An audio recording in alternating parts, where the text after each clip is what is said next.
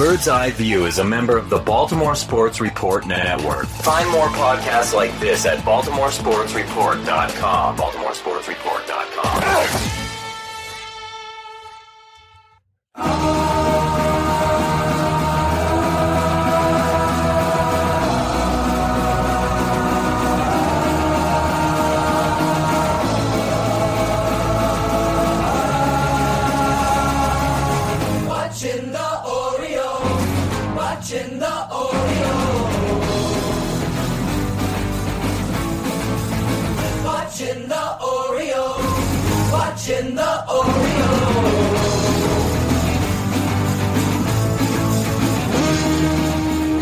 And welcome back to Bird's Eye View. When it comes to the Orioles, this weekly podcast is your official source for a lack of insight and baseless opinion. Today is February 29th, 2016. This is episode 153. I'm Scott Magnus, and I'm here with my big boy, my color commentator, my companion into the leap year, Jake English.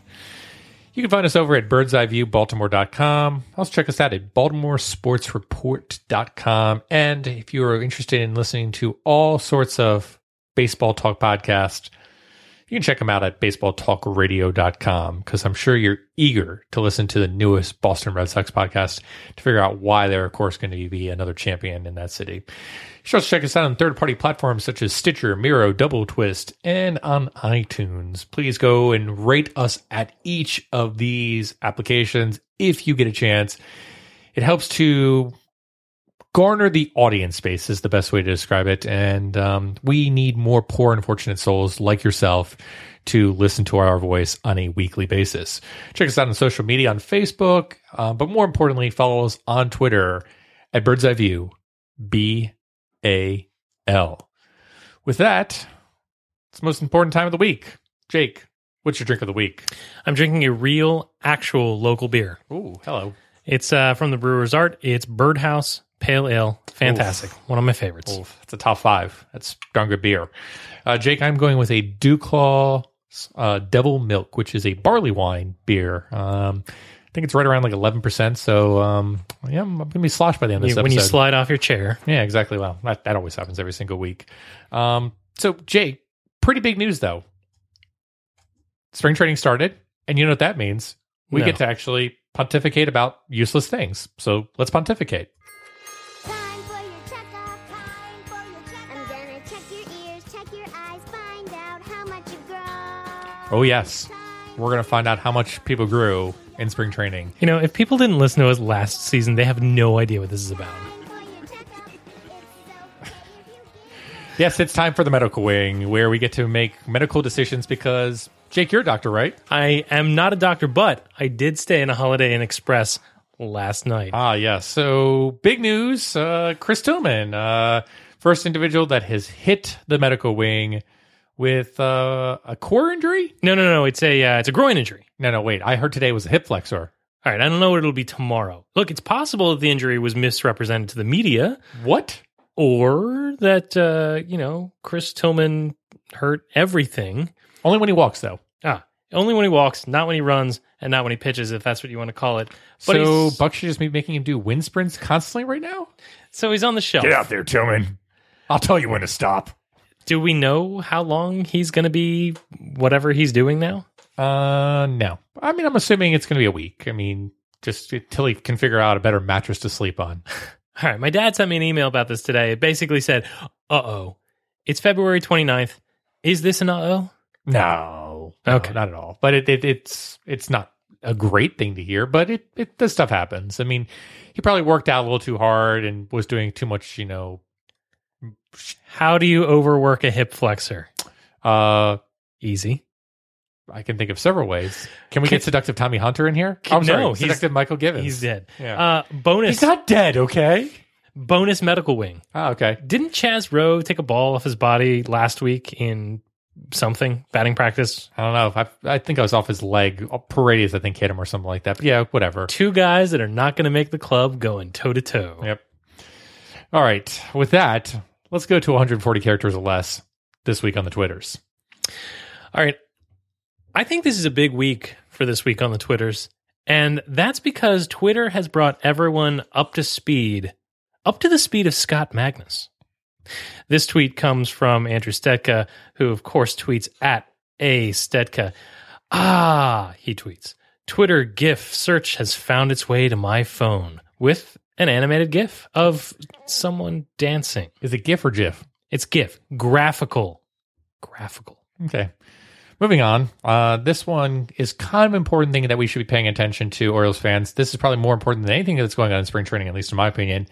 This goes from Matt Perez. You can follow him at Fan of Laundry. He writes for Cannon Depot. Masson and the Nationals go back to court tomorrow, which would have been February 24th. This article discusses the situation. I believe those proceedings got delayed till March 8th off the top of my head. But again, the Masson Nationals thing is ongoing. It's going to continue to be ongoing. And you as Orioles fans should stay abreast of the topic. Particularly if your team is going to spend $230 million in an offseason. Correct. Or have deferred money going out until you're 50 years old. Next tweet goes to, this is a tough one in my opinion. Let's just address this issue, shall we? This tweet comes from, I guess, a follower or someone that listens to our show, unfortunately. We apologize for that. He's the one. Yep, he is the one. This comes from Alex Fast. You can follow him at AxFast8. Was listening to the podcast when MLB trade rumors stuck the knife in Fowler at Bird's Eye View BAL. You guys did it. You officially jinxed it. Look, we got like 5 or 6 tweets from people saying that we jinxed this whole thing. Nobody listens to this podcast. We have no power. Yeah, if you think the Orioles actually listen to this podcast, or you think Dexter Fowler actually listens to this podcast, I've got a cruel realization for you. They may have a point with karma and me. Yes. All right, next we're going to go to a tweet that we will co-sign. We're gonna co-sign all of this, and this is a tweet that comes from Danimal at the tweets of Dan. One of the better parts of baseball season? ? At OBP Apparel starts tweeting again. It's about time. Yes, we co-sign this. OBP, we need some more OBP in our lives. But it wasn't all bad news in Birdland this week. I mean, we did get a physical signed. Yes, we got everything done. So this comes from Jeff Sullivan at based_ball, my baseball spirit animal. Your baseball Patronus, so to speak? My baseball blogger Patronus, yes. This is in regards to the Giovanni Gallardo physical. Dr. 1, huh? Dr. 1, this shoulder isn't looking very Birdland. Dr. 2, stop trying to make that happen. Well done. Well done. Jake? Last, we're going to give a little tip of the cap to our good friends over at Utah Street Report, who tweet at Utah Street Report. So long, Taco Bell lineup. It was a fun 2 days. God, that was such an amazing name for that lineup. It was explosive. It was explosive. It kind of makes you wonder now, if you can't have the Taco Bell lineup, how are they going to fill the number 2 hole? Yeah. Well, with that, I think it's time we move on to our next segment, which is brought to us by our newest sponsor, Mail Gimp. This is a Global Tel-Link prepaid call from Dexter Fowler, a player in Major League Baseball. From Bird's Eye View and WBEV Baltimore, it's Orioles Serial. One story told segment by segment. I'm Jake English.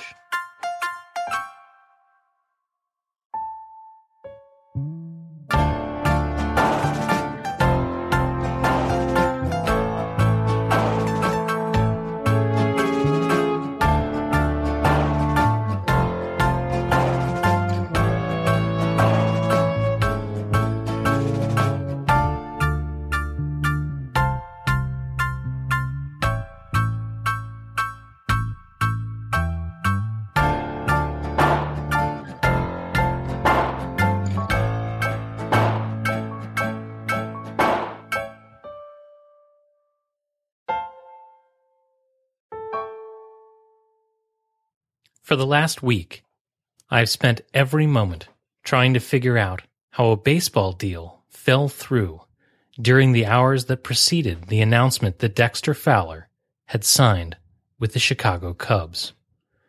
Or, if you want to get technical about it, and apparently I do, who said what and when? The search sometimes feels undignified on my part.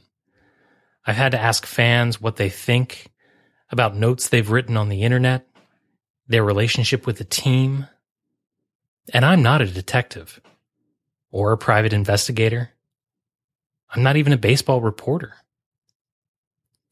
But yes, every day since that announcement, I've been trying to find an alibi for Dan Duquette, for Dexter Fowler, for Casey Close, for Adam Jones, and for Orioles fans who got so worked up about all of this. Before I get into why I've been doing this, I just want to point something out that I'd never really thought about before I started working on this story. And that is, it's really hard to build a baseball team. And it's really hard to account for your time. In a detailed way, I mean. How did you get to work last Wednesday, for instance? Drive? Walk? Bike? Was it raining? Are you sure? Did you go to any stores that day? If so, what did you buy? Who did you talk to? The entire day, name every person you talked to.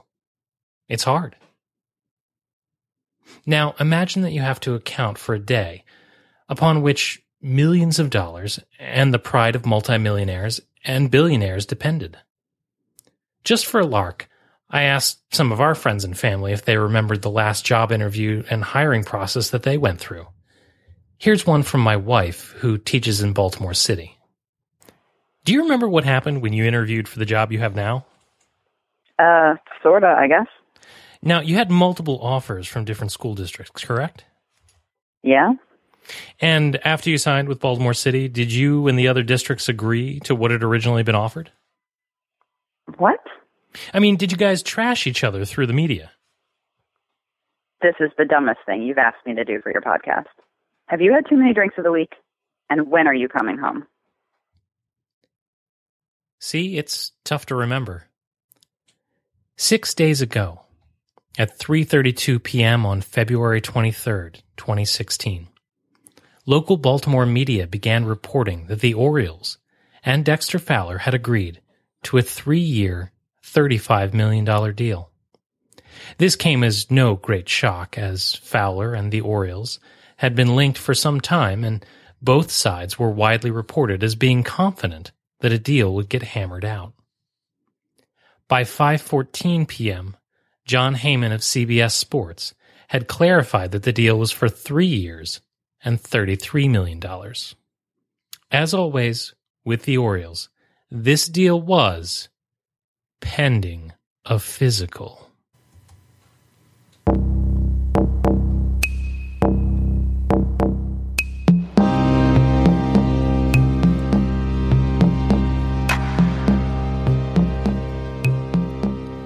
It wasn't just the media who bought into the deal. Orioles center fielder Adam Jones, who's close with Fowler, made statements to the media that he had just spoken to Fowler, and that he, Fowler, was looking forward to joining the team. Jones said that Fowler was on his way to Sarasota.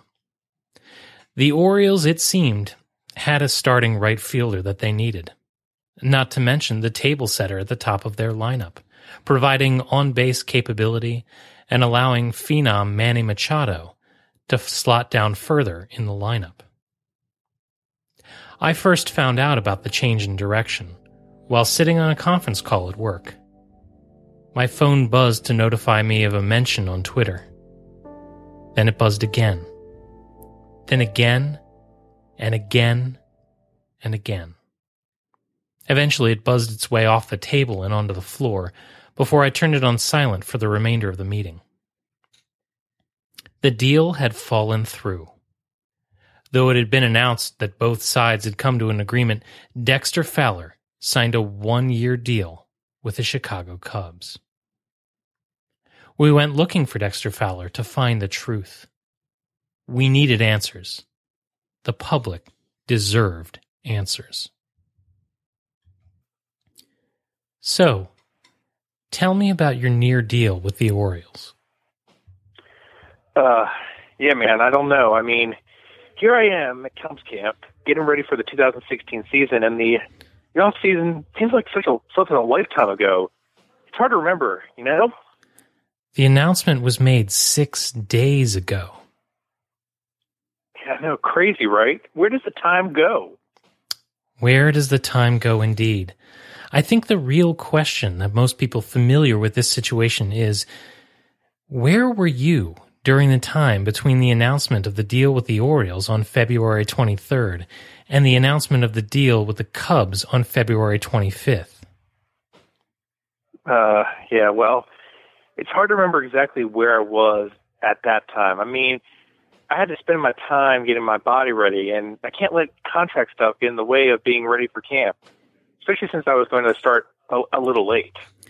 Well, I think it's important that we establish a timeline, as you had every opportunity to email a member of the media or tweet out a correction or find some way to contradict the story before the deal with the Orioles fell apart and before a deal was struck with another team.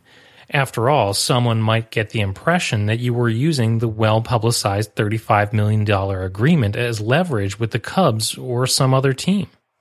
No, man, that's not it at all.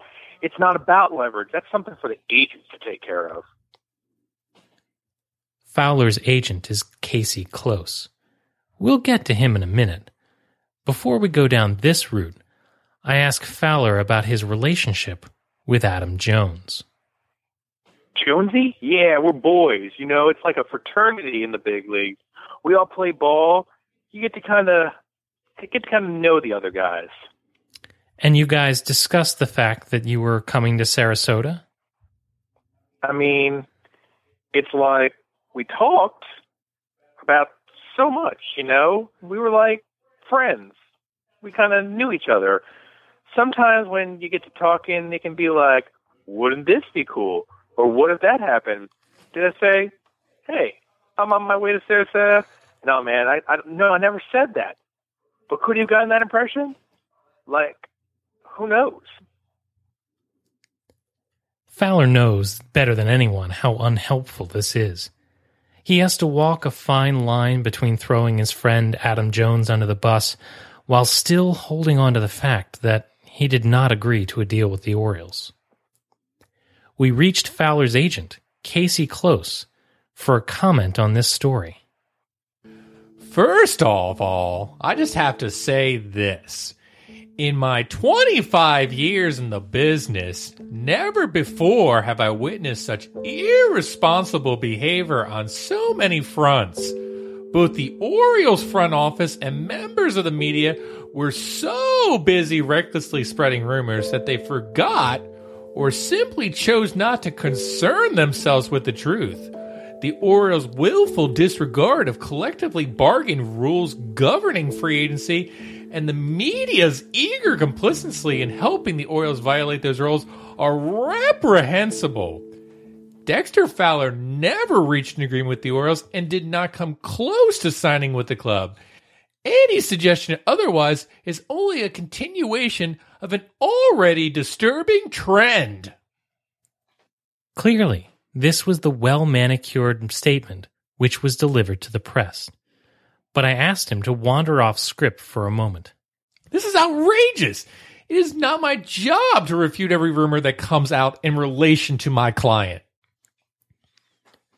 It's a weak argument, but he may have a point. The burden of truth may not necessarily rest on the part of the player's representative. If there was some nefarious scheme behind the Orioles leaking the agreement too early, to what end could that scheme possibly be aimed? The argument of gross incompetence can always be considered for this club. We called the Orioles seeking comment on this story, but they didn't want to get involved. A team executive who asked not to be named on the podcast, we'll call him Jay for his propensity for Canadian trysts, issued us this statement. We made a very competitive offer, Jay said. There was not an agreement to terms because they kept insisting on an opt-out. I don't see, club ownership doesn't see, the value in that type of arrangement to the Orioles. If we're going to guarantee a contract, it should be a contract. So, we've hit on the key snag, the opt-out clause. Is it possible that the Fowler camp wanted the opt-out all along, and thought that the best way to force it out of the Orioles would be to demand it after the club had already announced the deal was in place? Is it possible that the Orioles knew that the opt-out clause was desired all along and leaked the terms of the contract to build pressure for Fowler simply to sign the deal and give up on the opt-out clause? Who else could have been privy to such considerations? How much did Adam Jones know when he talked to Dexter Fowler about the deal? Were his comments all part of some larger plan? And what did Asia McClain know? More Orioles Serial next week.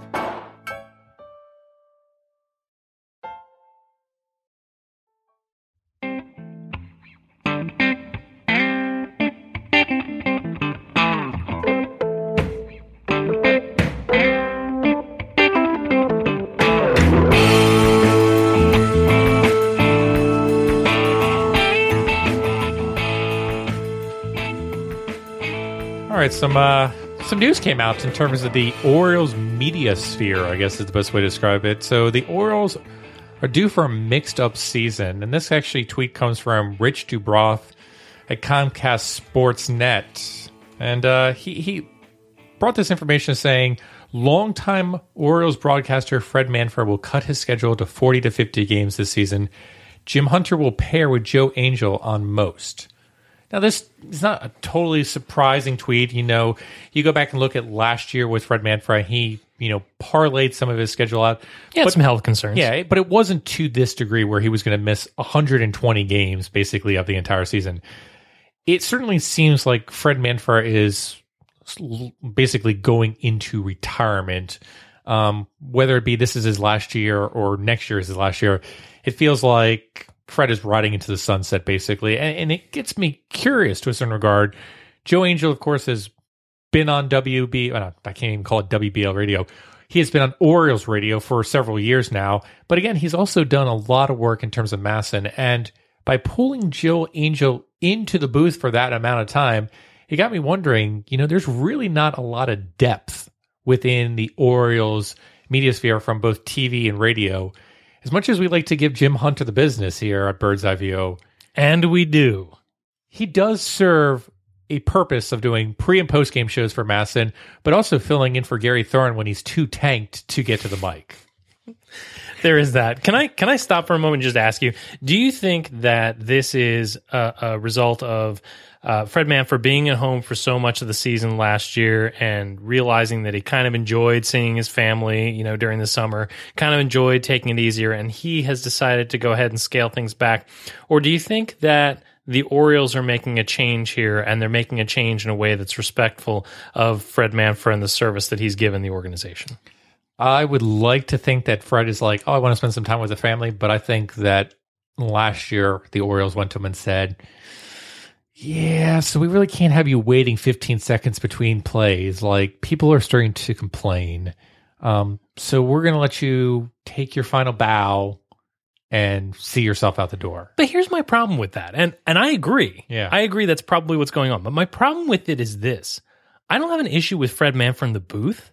I have an issue with Fred Manfred doing play-by-play. Yes. And I think that if they went to a formula where Joe Angel did the call and Fred Manfred provided the color, it would be a really enjoyable broadcast. Yes, I agree with that. I don't know whether or not Joe Angel could do the play-by-play, the entire thing, but let's get into trying to figure out who could potentially fill into the depth charts for the Orioles. So, of course, we're jinxing it since we talked about depth charts last year, but anyway, let's talk about it. So, Dexter Fowler is clearly going to be the color guy on the radio.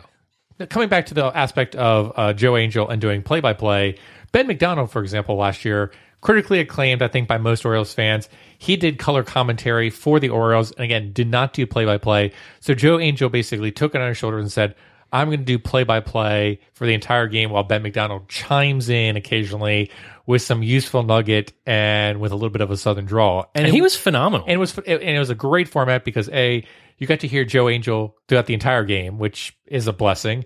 And you got Ben McDonald also giving useful nuggets in terms of how pitchers were approaching situations and also calling out pitchers when they weren't doing the right way of saying, oh, he needs to be more aggressive with his batter. He can't let him get off the hook here. If he lets him get off the hook, and even saying, I think he's going to throw him a slider, and he throw him a changeup, and he's like, should have thrown him a slider because he was sitting on a changeup, and just really like strategy of the game, really. A really good color commentator, in my opinion. Similar to Palmer in that regard, too.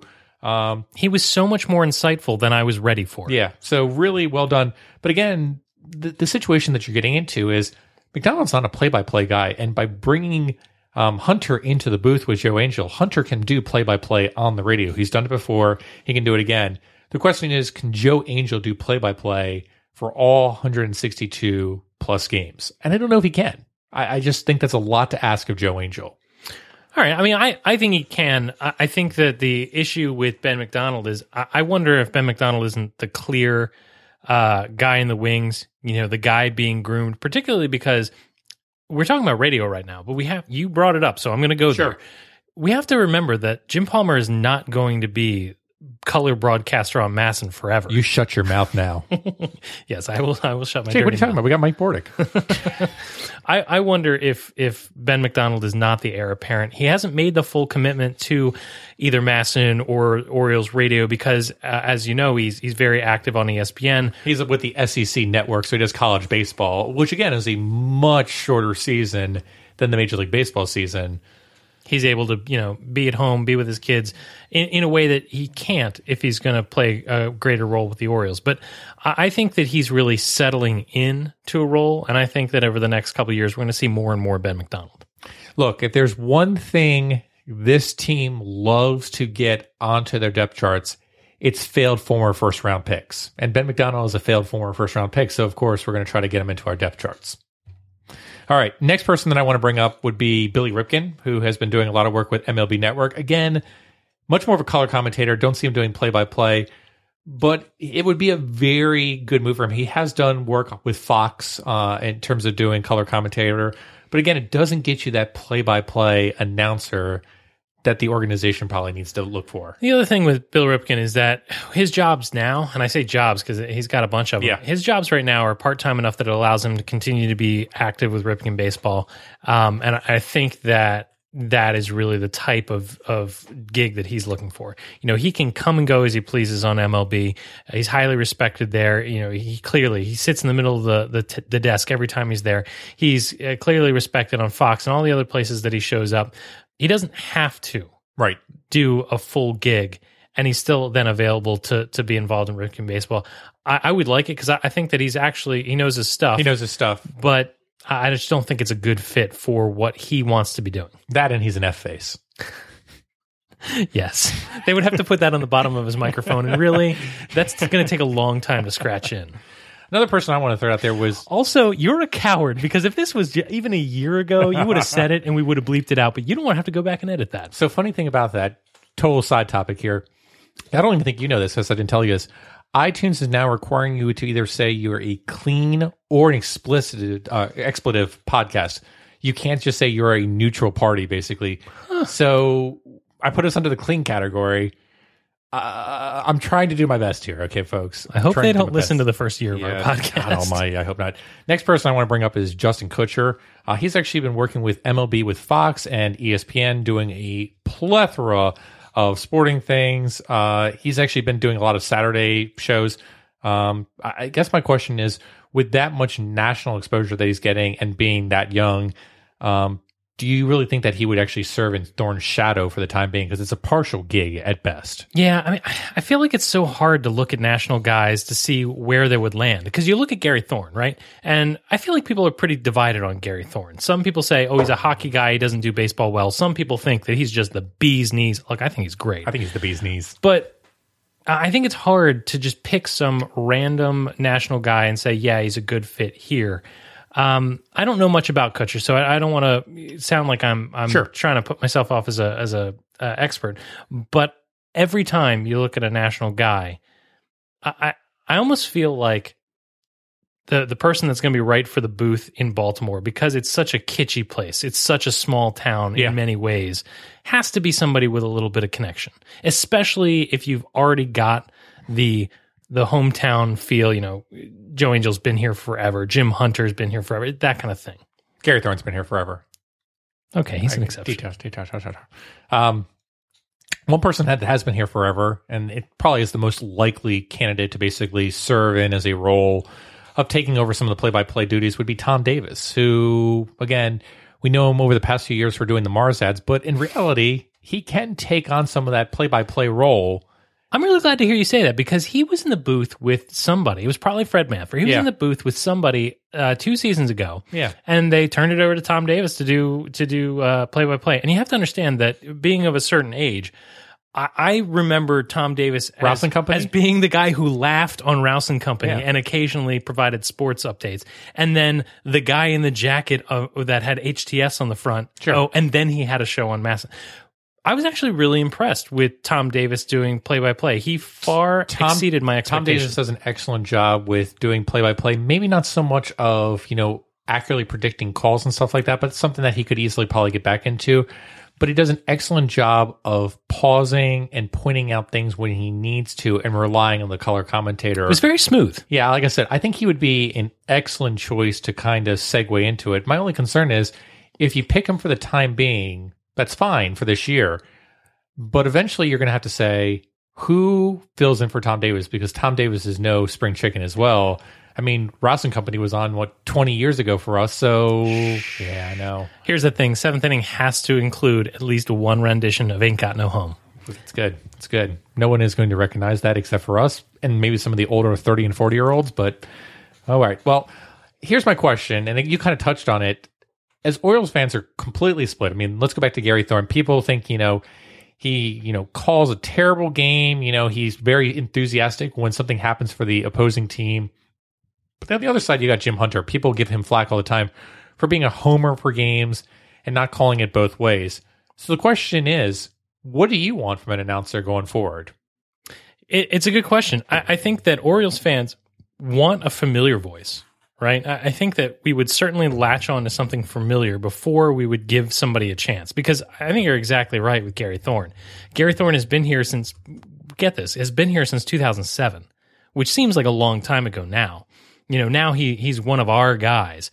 But I think unless you have somebody that's got some sort of local connection, it's going to take them a while to really put that foothold. And also, the thing is that if the team takes a nosedive after 2018, if that window shuts, I think the team has a vested interest in making sure that it's a hometown guy that will give the kind of coverage that, let's say, Mr. Angelos may prefer. Yeah, I think that you have to go completely off this. I don't think you have to look for a hometown guy, because I don't think there is a hometown guy.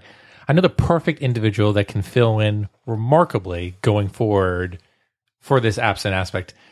So there's a retirement happening within the public sphere, and that public sphere is a prayer home companion. So Garrison Keillor is retiring in the near future. So my question is, could you think of a better play-by-play announcer than Garrison Keillor to come on and do Mass and play-by-play? The only thing that I think could outstrip that would be the Baltimoreans. Yes. Both of them calling a game. Because if you haven't heard an Oriole game on delay with WALT announcers Sam Dingman and Alan Smith, you haven't lived, my friend. You haven't lived. And by that, for any Orioles or MLB folks that are listening, that would never happen, that someone would do a delay broadcast. No. Only with express written consent. Yes.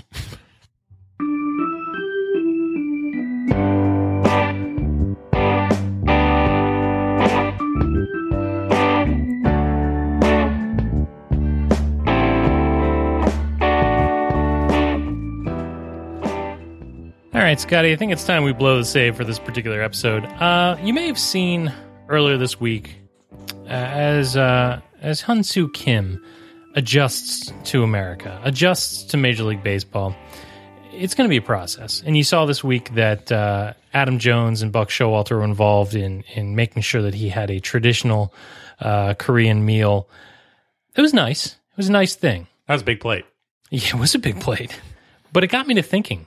The next step for him is to have traditional American food. And nay, in traditional Baltimore food. I'm going to throw crabs right out the window. That's the obvious answer. Scotty, you and I attended a Friendsgiving where the theme was traditional Maryland food. It was quite a bountiful harvest, if you will. Yeah. So my question this week to Greater Birdland Assembled, imagine that you are responsible for adjusting Kim to the Baltimore area through his stomach. Outside of crabs, because that's the easy answer, what is the traditional Baltimore food, the Baltimore meal? What does that look like?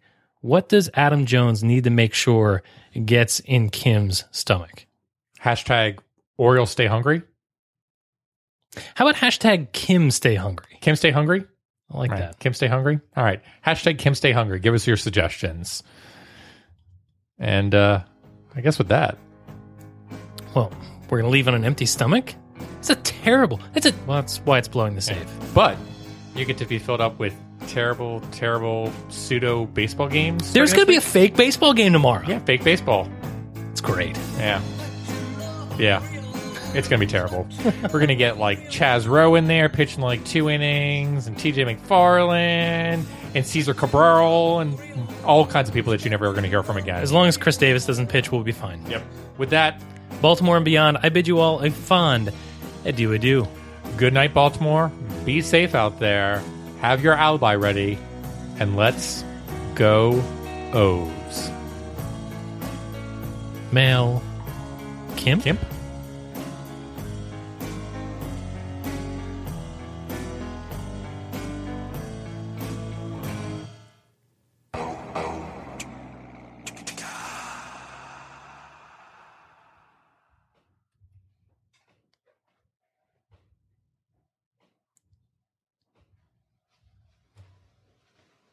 You're still here? It's over. Go home. Go.